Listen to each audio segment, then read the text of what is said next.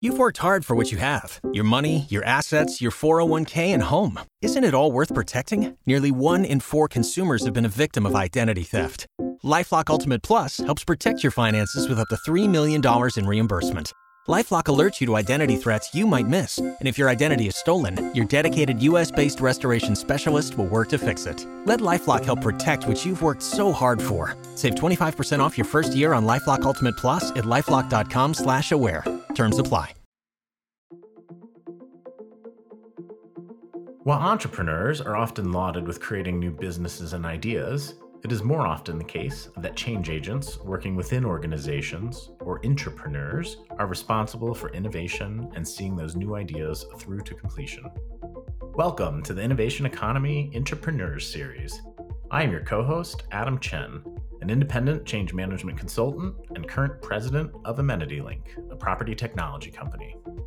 In this series, you will hear stories and insights from leaders within organizations that have had the courage to create new ways to move business forward. To listen to the latest episodes or sign up for the Innovation Economy newsletter, go to innovationeconomy.show or click on your favorite podcast app to make sure you hear the latest episodes.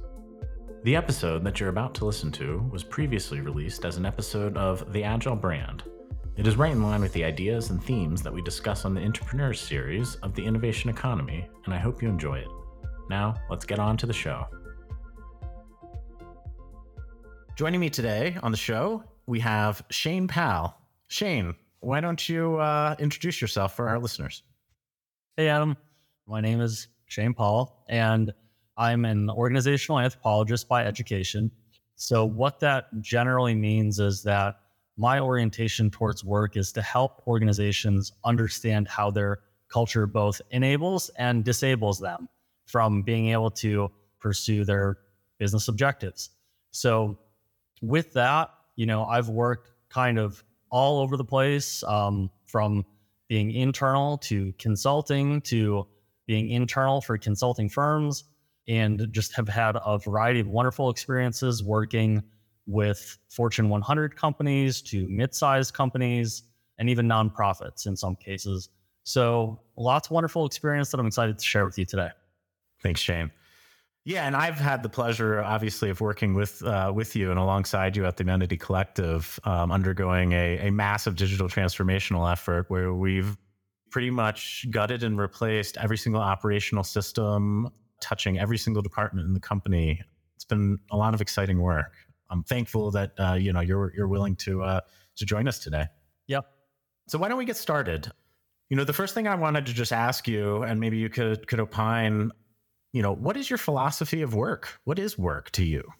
Yeah. So on one hand, I can make this a big academic discussion on what is the anthropology of work. But really, I think I make this more of a personal question and response in that my philosophy, I would say, is how can I contribute the most value?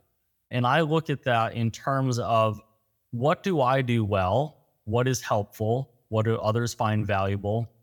And as much as possible, I try to lean into those things, which has taken me in a variety of different ways, working on a bunch of different projects that completely unrelated in different fields and industries. It's provided a lot of exciting opportunities for me. And as much as possible, I think what's important about that is figuring out what you're not good at and getting away from that stuff. Yeah, that's interesting. I think not only just what you're not good at, but what are maybe those tasks that, are no longer serving you, I guess, in your current role. Mm-hmm. There was this book I read once by Silicon Valley founders and whatnot, but it's this kind of concept about addition by subtraction, right? You can't continue to grow if you don't kind of put aside some of those things that are no longer serving you. You have to free up the time. We only time is our one limited resource. So yeah, it's about, focusing in on where you can provide the values you mentioned. So that makes a ton of sense. Mm-hmm. So within work, right, and your experience of work, right, there's a lot of different personas there. Obviously, in the show, we're talking about intrapreneurs. So maybe in your own words, tell me, what does intrapreneurship mean to you? Yeah. So interestingly to me, when you brought up this discussion of entrepreneurs, it's kind of a funny memory for me because maybe about a decade ago, I was speaking with someone who was a career coach, and they said to me that something that I should put on my resume is that I'm an entrepreneur. And that was like my first exposure to the word. Had no idea what it meant, but after talking it out with them, I'm like, okay, like that does make sense. Like, in a way, I am someone working within an organization, whether that's like because I'm actually an employee of that organization or a consultant to that organization, and working with their localized team to figure out how to innovate. So that pretty much is my understanding of the word. Someone who's trying to critically analyze, systems, processes, et cetera, and so on, and work on like change management initiatives, et cetera, to harvest that innovation and put it into effect for the organization. I had, I guess, a similar experience where, my first time hearing the term, it wasn't something that I necessarily self-identified myself with, but as I sat with the word for a little bit while longer, I got a lot more comfortable with it. Follow-up question, you've worked in a lot of different organizations, right, in a lot of different industries. And really what we're talking about here is facilitating change. Who do you see as, in a lot of your experience, driving a lot of that change? Is it, the intrapreneur persona, or is it other personas in these organizations? Yeah, I mean, it's a really good question. As you know, and as I think a lot of people know, change management is extremely difficult to execute well. Like, there's some stat out there, like 70-something% of change initiatives fail. So like, who's handling the change management? That varies hugely from organization to organization, but it's not necessarily people in the C-suite. It might be people somewhere in or tangential to like HR departments or IT departments, accounting. I mean, like, name all of them other than necessarily the C-suite. Obviously, the C-suite plays a big role as far as being a stakeholder that needs to be brought on board with whatever the initiative is and provided with, sort of the financials on how this change is going to bring about value for the rest of the organization. But the people who are doing the change are typically somewhere in the middle to the front lines. Interesting. Now, you've worked alongside, I suppose, a lot of those frontline workers that you're referencing. Talk to me a little bit about the dynamics that you experience as a consultant coming in from the outside within some of these organizations. Maybe there's some stories you can tell about what worked and maybe what hasn't worked so well. And what about that relationship? Yeah. So lots of thoughts, lots of comments, plenty of funny stories that I can think of, I guess. But, really, I guess, like, when it comes down to thinking about like what change management is and what makes it effective, I would say transparency is probably like the number one element that any organization can have, from, like a 3-person company to a 5,000-person company. Yes. Having transparency, mutual understanding over what change needs to be made, why we're making it, who's responsible, what accountabilities everyone has. And the singular most important thing for me that I try to stress as a consultant and also internally is, like, how are we defining success? And beyond that, another element is accounting for when things fall off of the tracks. How do we get things back on track? A lot of people think about change more in terms of project management, where it's sort of like you have some sort of thing that you need to implement. They move through the cycles, they implement it, but they don't think about the life cycle. They don't think about, like, does this project, this thing that we put into play, need any sort of maintenance? Is there potential for it to go awry? And how are we sort of addressing those factors? I think it's hugely important to think about how you define success and how you're going to sustain any sort of initiative that you work on. And that, to me, is probably kind of the crux of where most people don't successfully implement change. I'd also take a step back to say that fundamentally, change management involves some sort of change that involves people. There's an element of having to identify what behavioral change is occurring for people, and how do you go about making sure that people who are part of the change journey know what they need to know in order to help implement the change. If you're not really addressing those factors fully, you're also setting yourself up for a change failure. Mm-hmm. Yeah, I really like kind of what you're saying. And there's a lot there that I'd like to unpack, starting with, I heard transparency obviously being kind of key there, and maybe underpinning some of this other stuff about understanding the life cycle that you're talking about. Mm-hmm. Maybe you could give our listeners some tactics or some other examples about, one, what do we mean when we say transparency, right? I could go on the deep end here and say, like, Ray Dalio, right, of Bridgewater Associates, right, has this concept of radical transparency. Yeah. That's probably a little out of reach, I would say, for the majority of organizations. Yeah. So where is that sweet spot in your view, that will provide people the understanding of that full life cycle you're talking about? Mm-hmm. But, where does, I guess, the transparency stop? So, it's a really good question. You need to consider your audience. If we're kind of to get into the concept of empathy, you need to put yourself in the shoes of the person who's receiving the message from you about what this change initiative is going to be. So when considering those that need to be involved in the change initiative, you really need to put yourself in their shoes as far as what are they going to need and want to know in order to be on board with the vision that we have for the organization, how this change is going to help the organization and help them. So, of course, by kind of using that framework, you can come up with what is the need to know for this individual or this band of individuals.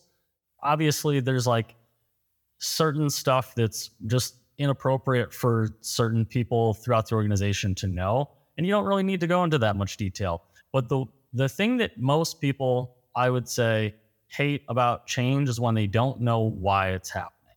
Mm-hmm. They feel like change is happening to them. They don't feel like they're being brought into the process, and they don't feel like they have any ownership.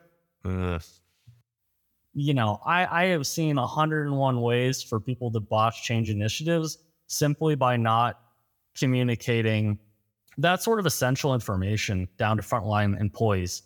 Executives or mid-level managers do some sort of tabulations, in the back and figure out that it's going to save money to do this and that, or it's going to generate value for the organization in these various different ways.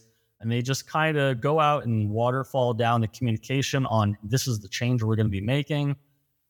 People feel slighted. They feel like they're not being told anything. They're being treated like cogs in the machine. And in that way, people can actually totally grind your change to a halt by just not participating. Because again, like if we take it a step back to who's going to do what, when, where, why, and how, if you haven't clearly defined that in your change management plan, you're going to miss that opportunity for people to feel like they're being heard and being involved as part of the process. So yeah, unfortunately I've seen way too many projects ground to a halt because someone somewhere knew that it was a good business decision, but didn't bring people along on the journey. Yeah. That resonates a lot, the sense of ownership, and I've had the fortune of being able to lead, different teams, throughout my career. And it's something I'm always kind of keen on, is that sense of ownership. People want to be involved in solutioning. I think most people by nature are problem solvers in one way or another, right? No one wants to be an automaton that just follows orders, right? And so in what ways, I guess, as leaders or, you as a consultant helping in organizations can kind of foster that environment, right? I guess, where people feel comfortable, that leadership feels comfortable, maybe relinquishing some of the control. And I think that's really hard because now you're starting to get into human behavior. You hit on something else in your answer about empathy, and as a career marketer and a communicator, I think that is very top of mind for me. And I often forget how difficult it probably is for a lot of people to put themselves in another person's shoes. We live in an environment where we're overstimulated. Things are getting thrown at us at work, at home. Demands are increasing, right? We're always connected, right? We're constantly interrupted. It's hard to just get out of what is happening to me, right? to find that sense of peace, much less take that extra leap and put yourself in somebody else's shoes. So maybe you could talk to me a little bit more about your experiences, about where you've run into leaders that are, maybe very practiced at communicating down and going that extra mile, and in what ways for those folks that you encounter that maybe aren't intuitively doing this, how do you help nudge them along that journey? I think there's two big factors there. One is just how does the organization address training and development of management? And then another factor that's huge there is, it's organizational culture. Say you have this very waterfall type approach where you've got a director somewhere who tells a manager the outcome that they need, and then the manager goes to frontline staff and just says, this is what I need everybody to do. And we don't really take time to consider how they're going to get there. That's where a lot of problems can come into play, because if you kind of give someone a carrot, like they might achieve that carrot, but it's like, is that thing that they achieved really wholly beneficial for the company? And this is where, like, I would say actually in a lot of my consulting work, it's looking at the KPIs that people have and asking them if they're really helping them to fully achieve all of the outcomes that the business is hoping to get. Unfortunately, I think that a lot of organizations just sort of duplicate KPIs from other organizations and don't really critically consider what are the ones that we as an organization should be chasing that really fully bring to the fore all of the objectives that we want to hit. The easy ones are always things that you can quantify financially, and they'll certainly always be part of kind of the core framework that organizations use to determine whether or not they're successful. But I think there's other huge things to consider. To your point that you may or may not have been making, but I'm going to say that you are, is how are you developing your people? So that is one that honestly falls to the wayside a lot of the time. And that sort of training and development of managers to be empathetic, and how it can be strategic to be empathetic rather than just kind of hand down marching orders. Because what does it ultimately do? It gets you in the shoes of the person doing the work, and you can ultimately figure out ways to innovate that maybe you couldn't by not having that empathetic approach. Yeah, I think it's something we hear all the time, right? I mean, you go to high school, you go to college, you learn all of these skills, but no one teaches you how to manage people. And I think it's funny. I always like to say this, but people like to coin that stuff soft skills. But I guess as you rise the ranks in organizations, I'd argue that they're not soft at all. They're the most critical skills, that lead to your success or failure. No, I completely agree, right? You cannot have any hard skills and be exceptionally good with the soft skills. And that's the core fundamental thing to being able to being a good leader. It's being able to lead people, being able to manage people. The difference between a leader and a manager. Leader is much more concerned with an individual's growth and being able to empower individuals to do their work well and find new and better ways of doing work and enjoy their experience, versus a manager is just kind of an auditor in chief, coming around making sure that people have hit their quotas without having any understanding of whether or not by hitting those quotas year over year, you're doing anything to really grow the business or the individual. Yeah.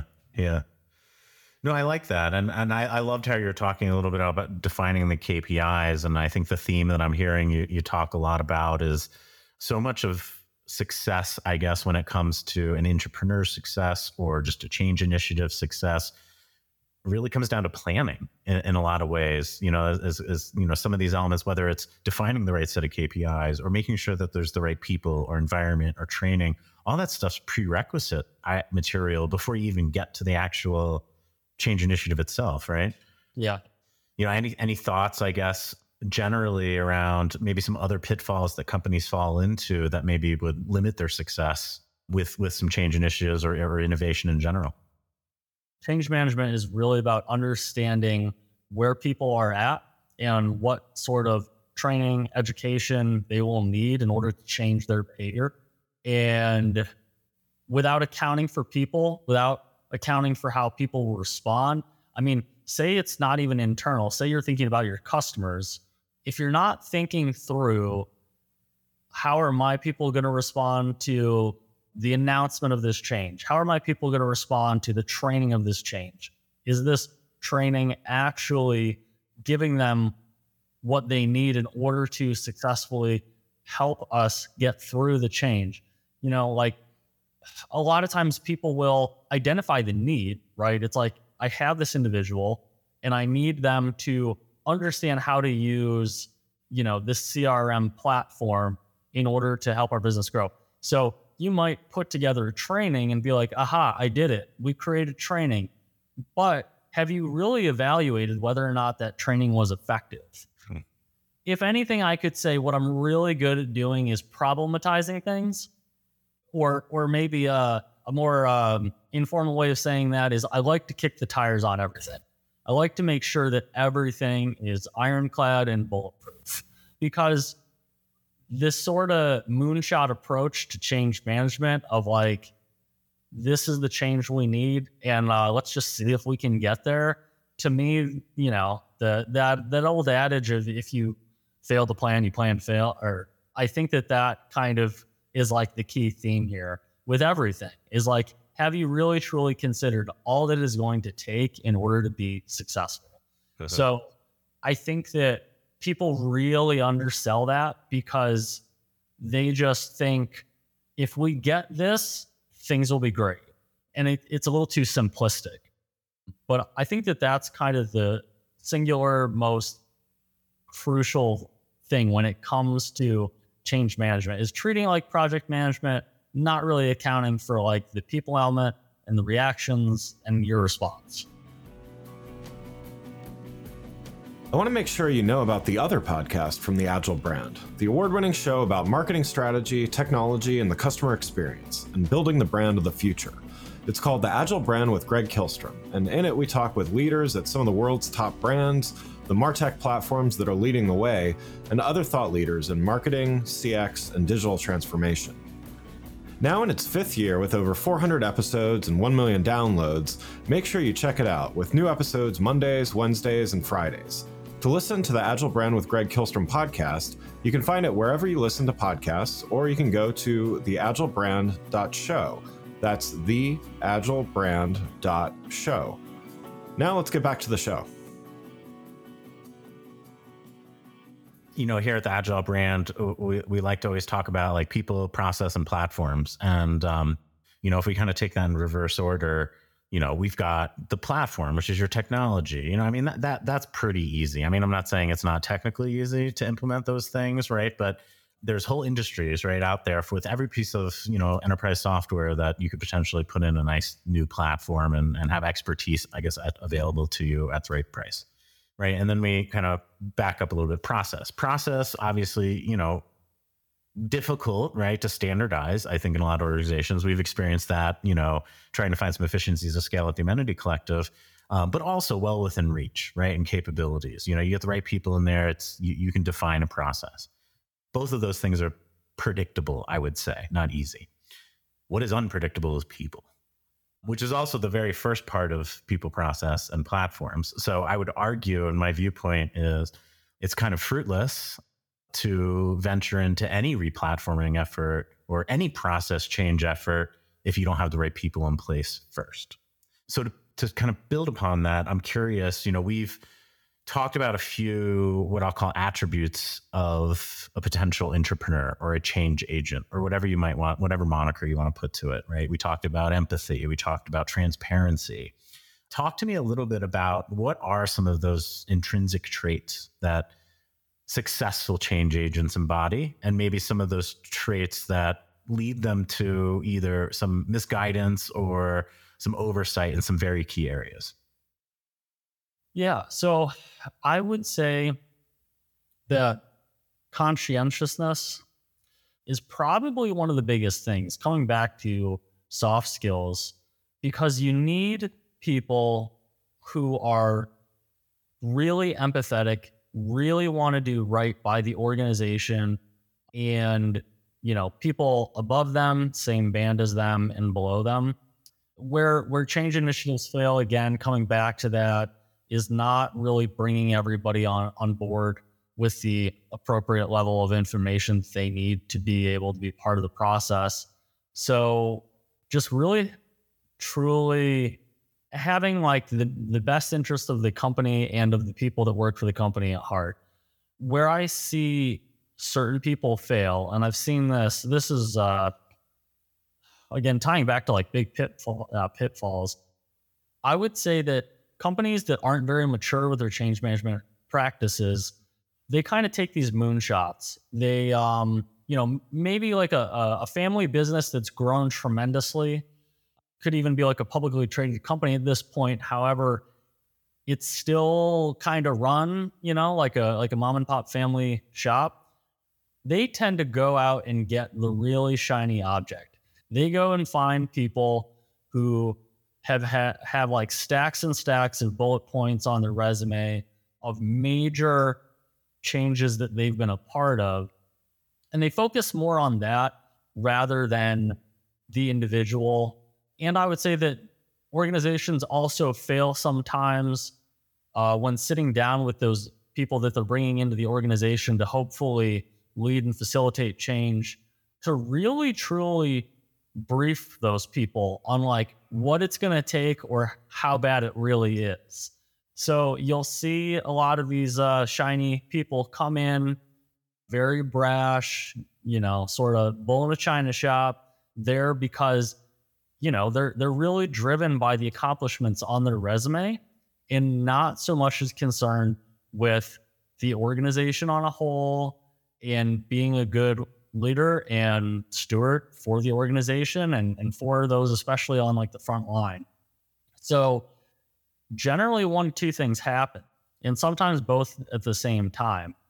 That new person who's been brought in to make major changes either kind of burns out and upsets a bunch of people, and then you just have a mass exodus of people leaving because they sort of understand it as like, oh, that's how things are around here. We're bringing in people and they're just changing things, and no one's communicating to me why we're making these changes. So people kind of just get fed up and feel like the organization isn't hearing them and just leave. Or another thing that you have related to that is that new shiny person with all of those bullet points on the resume. They come in and they get frustrated because you don't have like a very agile, change-minded organization.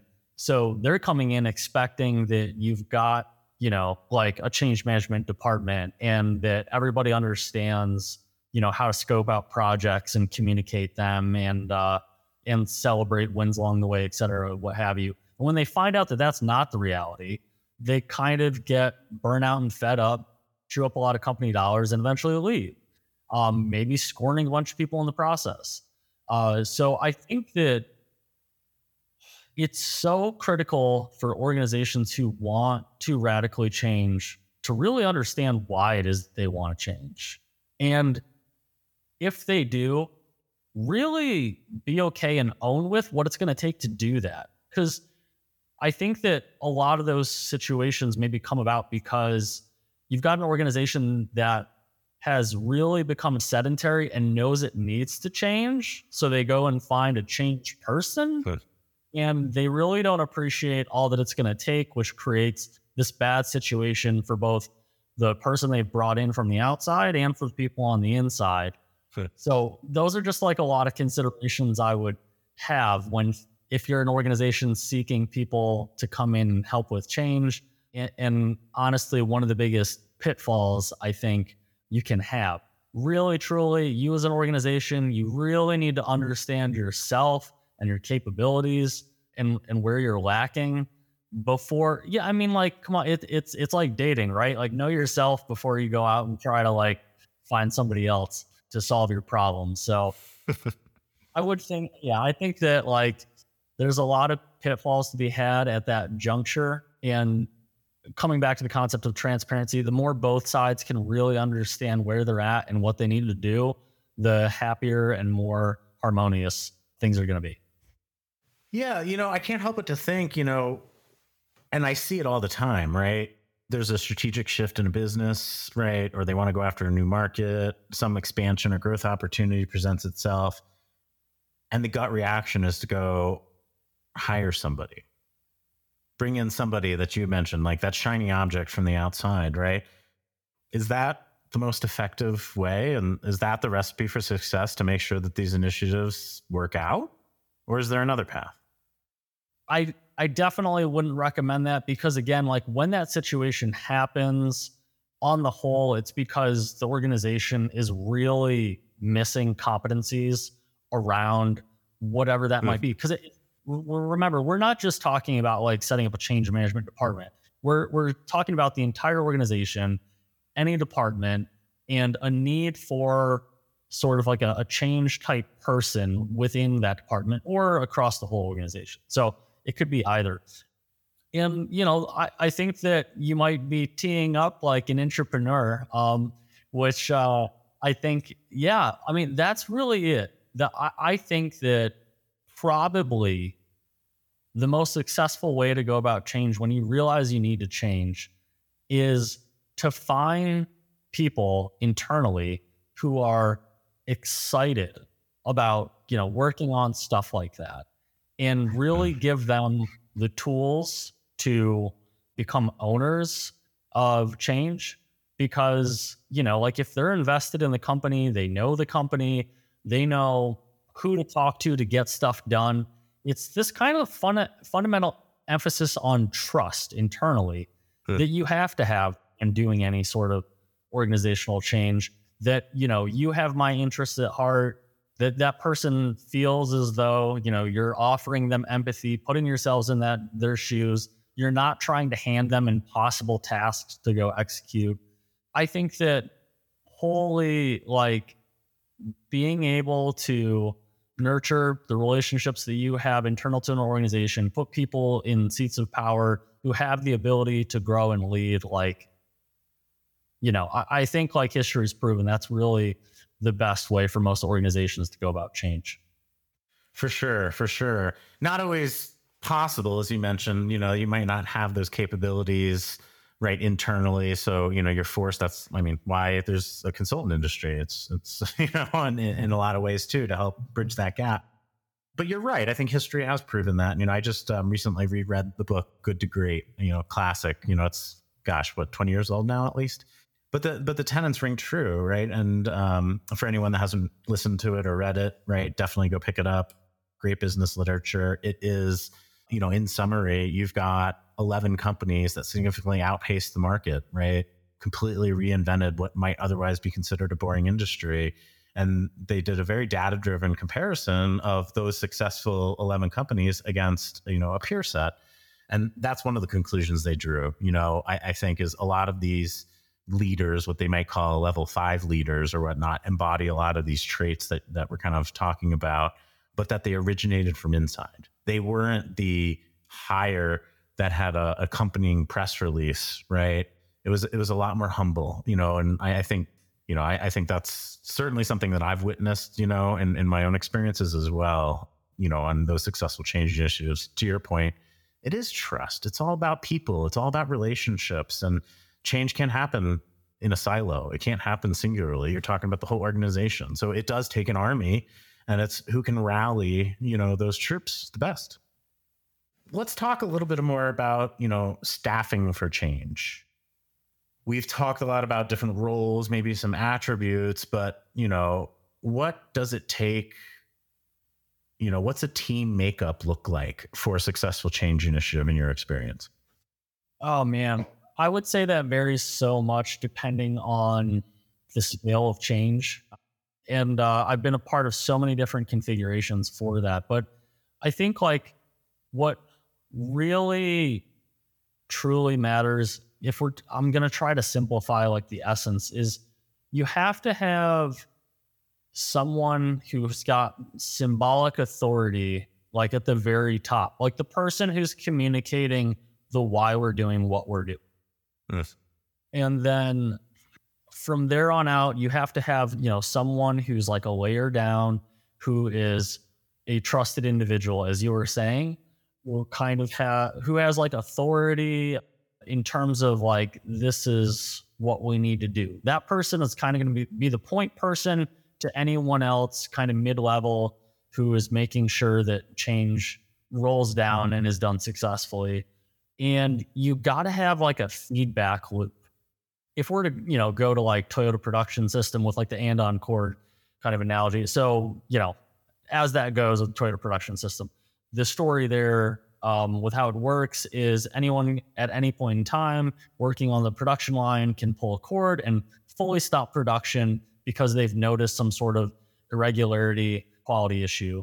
So you have to have that trust that you on the front line can say, hey, something's going wrong here with this change, and that you're going to get the respect and attention of those above you to come in and have that intervention and like make sure that things are done well. As I've said a couple times now, anytime you have this sort of waterfall approach, this more management approach where it's here's the task, go do it, and then you kind of leave the person reporting to you on their own to either get it done or not, it can totally blow up. And then like you're dealing with the fallout there. Like you need to have these feedback loops of people being able to come to you, having that trust that they can bring issues to your attention and then they'll get worked on collaboratively, take blame and things out of it, and just be focused on like, what is the goal? What is the why we're doing this? We're all in this together. How do we make this thing a success rather than individual successes or failures? Yeah, that makes sense. Well, I want to kind of end with one final question. I think you have facilitated change yourself, right? But you've worked in a lot of organizations where you're working alongside what we might call an intrapreneur, right? So what are your observations? Any, final nuggets of wisdom that you can leave our listeners from your unique seat, kind of within an organization, but kind of sitting on the outsides of that? Give me your kind of final thoughts, I guess, on intrapreneurship from your lens. So I would say that, I kind of describe myself first and foremost as a researcher, and then was sort of forced into being like a designer and project manager and change manager, because one of the first organizational like research projects that I worked on was with a product management department, and they were trying to understand how it was that they made decisions as an organization on which products to bring into the company, and then sort of what the life cycle of those products were. Like, how was the new product offering communicated to salespeople and to warehousing and distribution, and then like rolling into operations, like how are those products handled, et cetera. And like, what is the life cycle, and how do you decide when a product is no longer something that the company wants to offer and sell? So I did a really interesting project with them, which is, being an anthropologist, ethnography is kind of the bread and butter of what I do. A methodology crystallized by Bronislaw Malinowski, one of the OG anthropologists. And unfortunately, ethnography, like many things, has kind of taken a very watered down approach. Like, historically, in its context, it was trying to understand the essence of a culture, right? So you as an anthropologist would spend at least a year and a half living with a culture and trying to document like all of the ritual that goes on, and both the intrinsic and like extrinsic rules of society, basically like the way things are done around here.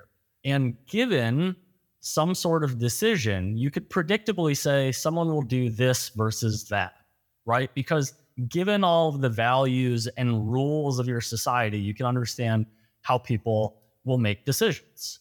So given that sort of context and framework, ethnography nowadays is much more kind of a buzzword for observing what's actually happening. So rather than a year and a half, it's kind of a go out in the field and just see what's going on. It's obviously where we get a lot of innovation. I mean, think of the TV program Undercover Boss, right? Essentially, the CEO is doing ethnography. He's going into the field, or she or they going into the field and observing what work is actually taking place, seeing the friction points, and then, realizing like, well, this is an unnecessary friction point for this worker. And if we just did it this way, it would provide an easier workflow for the individual, and it would also just be better for the company. It's smarter business. So, I mean, I really, truly encourage people to take on that mindset of, how can I go see what's going on from like a very positive, curious approach rather than kind of an auditor inspector, because from that, you yield insights, which is also another word, seemingly duct tape to the word ethnography. So in that role that I had, it was perceived that there was this, in the product management role, this very formal process of all of the people who are product managers sort of democratically sitting down with product vendors and, doing big financial analysis on this product will make us this much money and we have this much capacity and all that stuff. Through like a 3-month research project, I found out that the process was actually much less formal. Essentially, there was one individual who held the most power and authority of all of the product managers who had been there a long time. And informally, that person would kind of give the nudge to the product rep, this is the product we're going to go with. So what was thought to be this very communal decision was actually being made by like one person. So I mapped out, the entire process of like how this worked.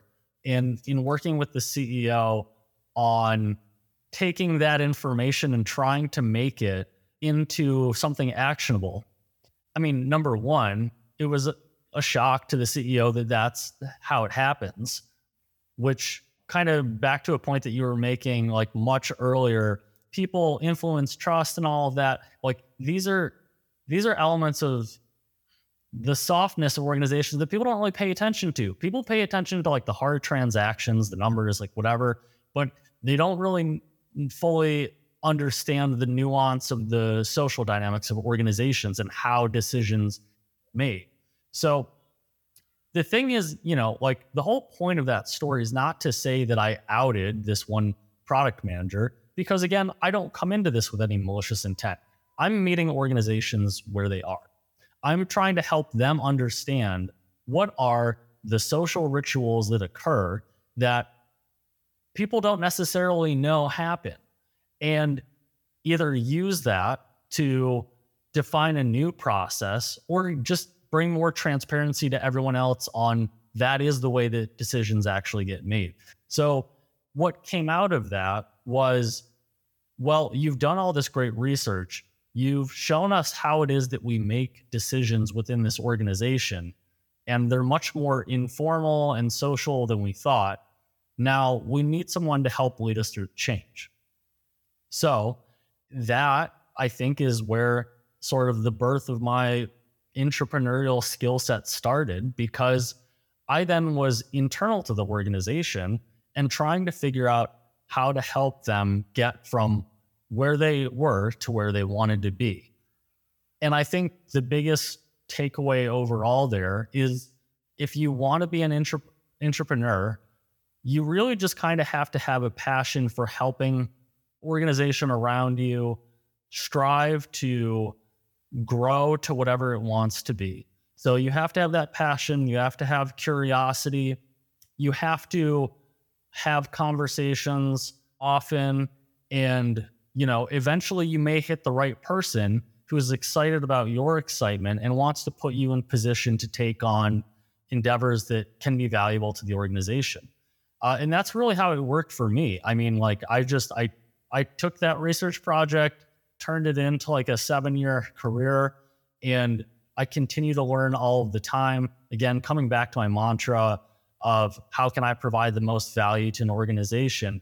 It's always thinking about like what sort of skill sets can I enhance for myself that's going to help organizations to, achieve whatever it is that they want to achieve. And that's where, currently I would say I'm really stuck on the idea of being a facilitator. So I'm learning a lot about, like how to run the most effective meetings, how to get people from big abstract ideas to decision points and feel good about them too, right? And also that they're actually savvy decisions. It's not that you're forcing people to make decisions about something and then it's like, oh no, we haven't done the financials on this. Like this could be bad. Like we decided to change the whole company color scheme from green to blue. Like it's not anything like silly like that. But I think if you want to be an entrepreneur, you have to be an excellent facilitator. You have to be able to take big abstract ideas and help whoever your stakeholders are codify what needs to be done and give them a roadmap to go do it. Lots of great insights in our conversation today, Shane. I want to thank you so much for joining us on the Agile brand presenting Intrapreneurs. For any of our listeners out there that, might be inspired by some of the things that you said or might want to get in touch with you with additional questions, how can they reach you? Look me up on LinkedIn. I am Shane D. Pahl, organizational anthropologist. That's probably the easiest way to get in touch with me. But anyone who wants to talk about anything that we've covered or adjacent, happy to do so. I love hearing from people who've had similar stories, similar experiences. If you're interested in facilitation, that's a huge one for me right now. So would love to speak to anyone about any and all things. Great. Thanks again for listening to the Innovation Economy podcast. If you enjoyed the show, please take a minute to subscribe on your podcast channel of choice and leave us a rating so that others can find the show more easily. You can access more episodes at www.innovationeconomy.show or on your podcast platform of choice. The Innovation Economy podcast was created by the Agile brand. Be sure to check out the Agile brand guide series of books, the Agile brand podcast, and other resources for marketing, CX, and other enterprise leaders to manage change and transformation in their organizations. The Innovation Economy is proudly produced by Missing Link, a Latina-owned, strategy-driven, creatively fueled production co-op. From ideation to creation, they craft human connections through intelligent, engaging, and informative content. Until next time, let's keep innovating.